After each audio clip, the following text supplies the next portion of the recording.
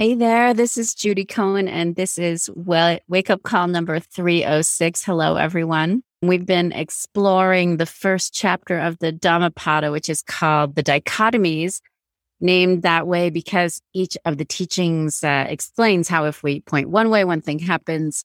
If we point another way, another thing happens, and it's ours to choose. We've looked at the opening lines, which talk about how suffering follows as the wagon wheel follows the hoof of an ox when we speak with a corrupted mind, right? And happiness follows like a never departing shadow when we speak with a peaceful mind. And then we've looked at the teaching that many do not realize that we here must die. For those who realize this, quarrels end, meaning life's short. And knowing that, quarrels with one another and with each moment are a waste of that precious time. Today, I want to talk about some lines in the first chapter that present another dichotomy. The first line is, one who does evil grieves in this life, grieves in the next, grieves in both worlds. Seeing one's own defiled acts brings grief and affliction. The second is, one who makes merit rejoices in this life, rejoices in the next, rejoices in both worlds. I know when I do something evil, or it doesn't have to be evil, let's just say unkind, I do grieve. I do regret what I've done. I had to call Comcast. It took me 4 representatives to get an appointment. And by that 4th person, I might have said Comcast was the most ridiculous company I've ever dealt with. And I regret that. A friend was expressing doubt about the worthiness of their opponent, and I joined in. And I grieve my lack of kindness. So if you can right now, think of something that you said or did recently that was unkind and check in and see if you regret it. See if it brings you grief.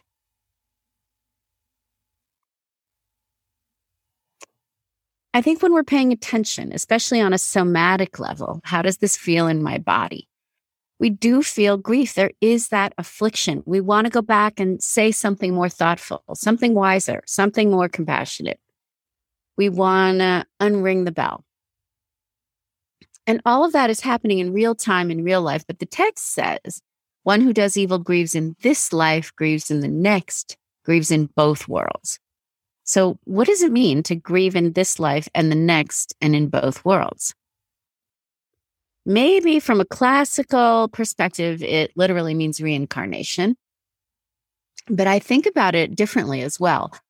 When I'm paying attention moment to moment, one of the things I can see is how many identities arise and pass away over and over throughout my day. Sometimes I daydream that I'm in a different place in life than I am, or that I'm in a different life altogether, different location, different history, different body. Sometimes I'm in quote unquote professional mode or teacher mode, and then I close my screen or I walk out of a conference room and I know I'm not that person anymore. I'm in a different mode, different identity. I might be visiting with my daughter or with my dad, and I'm a mom or a daughter, and they're both so natural that I barely notice those identities dying when I'm no longer with them, then being reborn when I call them. Each identity we have has a life, arising or being born when we think of ourselves as such and such, or because of circumstances, like when I'm visiting my dad, and then passing away or dying when the thought dies or the circumstances change. This idea that the identity of parent is born and dies dozens of times a day, as does the identity of lawyer or teacher or friend or partner, that's the way I think about the teaching that one who does evil grieves in this life, grieves in the next, grieves in both worlds. When I do something evil, something unkind, it doesn't just evaporate. It doesn't just stay in the past. It kind of follows me throughout my day. It dogs me throughout the various identities that are born and die. It's not that I think about it every moment of every day. But for example, even if I'm no longer in confidant mode with my colleague who was discussing their opponent, and my identity has shifted completely to, say, friend out having dinner with friends, right? Inside, if I check in, if I'm honest, I'm still grieving that I didn't have the presence of mind to say something kind in that situation. And the grief follows me from incarnation to incarnation throughout my day. In fact, if I'm really being honest, I'm still grieving a few things I said 10 years ago, 30 years ago in law school. Maybe even I said a few unkind things in middle school. And it's shocking how much that stuff follows from one life to the next, right? One identity in life to the next. But the good news is, the dichotomy, the good news is one who makes merit, rejoices in this life, rejoices in the next, rejoices in both worlds. Meaning, if we pay attention and we're intentionally kind, meaning if we make merit, as the text says, we can feel it in our bodies in the moment, right? And you all know, right? You do something kind, and if you take a breath just as you do it, you can really drop into, that feels nice that I did that. And that's a good thing to feel, right? We don't need to turn away from that and think, I shouldn't feel good about having said or done a nice thing. We want to feel that goodness. And it's a kind of rejoicing, right? And then as we move from incarnation to incarnation throughout our day, throughout our lives, that rejoicing also really does stick from life to life, incarnation to incarnation, identity to identity. So my favorite example of this that I'll just share with you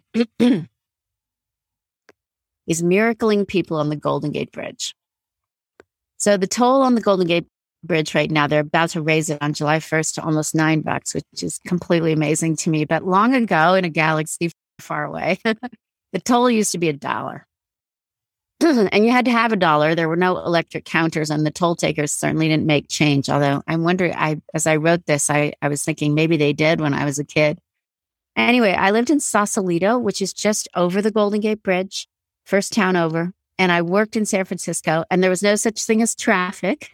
So I'd drive across the bridge to work every day. And it was also possible to pull up downtown and park, which is a thought for another day.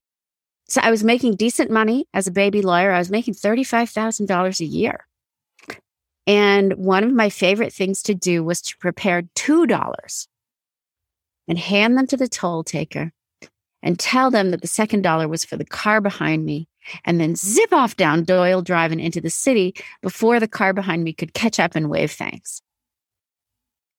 And the term miracling, in case you're not familiar with it, comes from an old custom of giving away any extra tickets at a Grateful Dead show instead of charging people for them. It comes from the song, I Need a Miracle.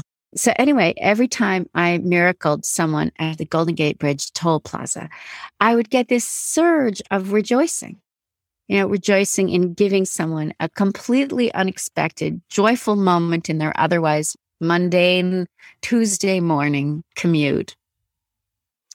And also rejoicing that I could actually afford that extra $1, right? And the thing is, all these years, all these decades later, and all these lives later, really, just the recollection of those miracle moments is a rejoicing. Yeah. And the telling of the story to you is a rejoicing. So, one who makes merit rejoices in this life, rejoices in the next, rejoices in both worlds. Let's sit.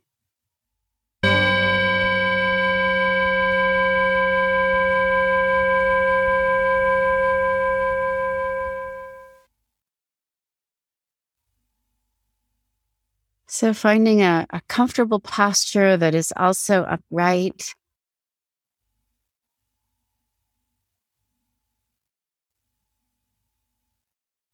And maybe even thinking about being kind and making merit in relationship to yourself right now. That this brief sit that we are doing here together it's really a blessing. You're kind of miracling yourself. We're all miracling ourselves, giving ourselves this time. See if that proposition is resonant. And if it is, let it rumble around in the body a little bit as you settle in.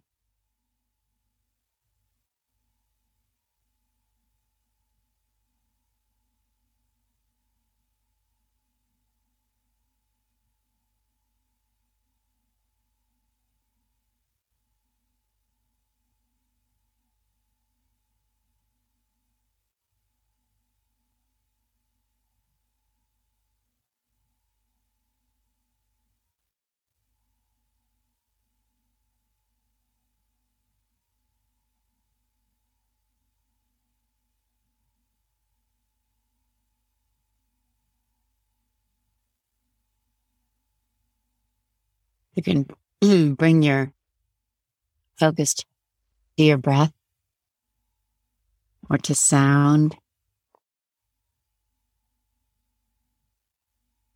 or you can keep your focus on that joyful feeling if it's arisen for you.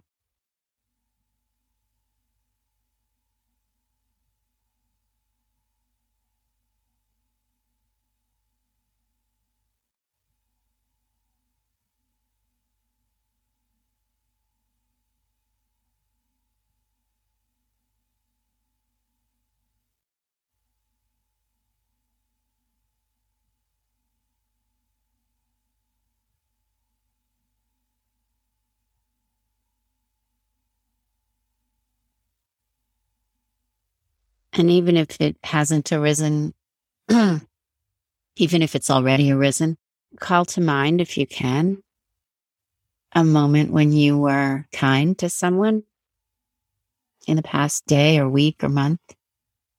And the simplest thing can be the simplest thing. Paid someone a compliment,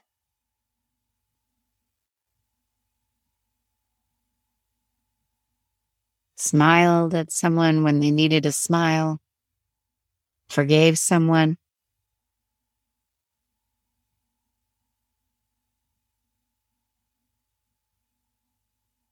By now, you might even be giving hugs, so maybe you gave someone a hug.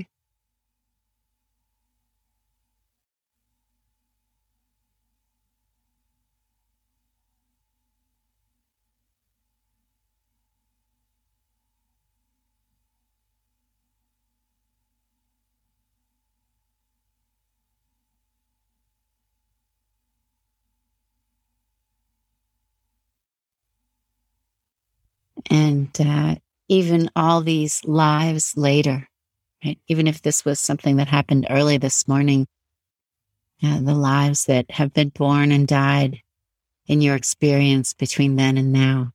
And if it was a week ago or a month ago, so many identities, so many lives born and died, even though all these lives later,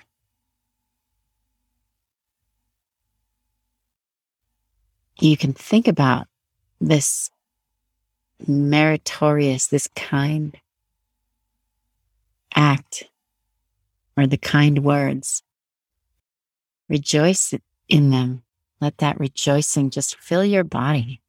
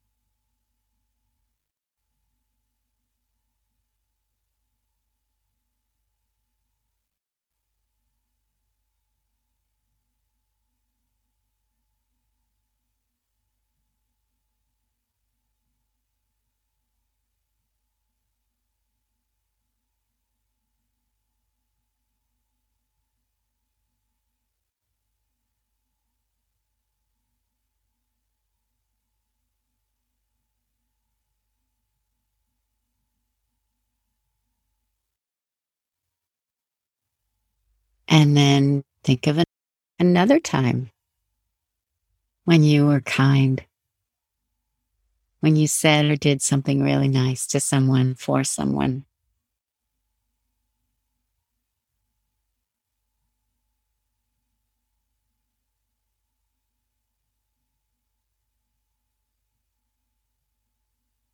And allow yourself to rejoice in that.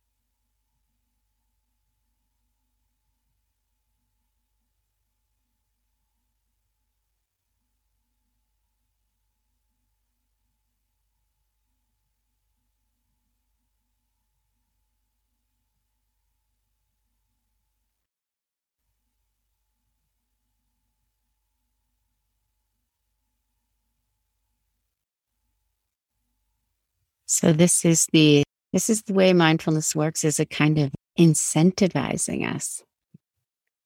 So now that we have spent a little bit of time rejoicing in how it feels to be kind, to make merit, we can feel incentivized to do that a little bit more. And as you flutter your eyes open, just a suggestion to not try and go back and check out the evil, the unkind things, because the mind will naturally remember those things, and you can just note and then move off to something else. So I wouldn't spend too much time when those come up, just to notice that it causes grief. And then when something positive comes up, notice that it causes you to rejoice if it does.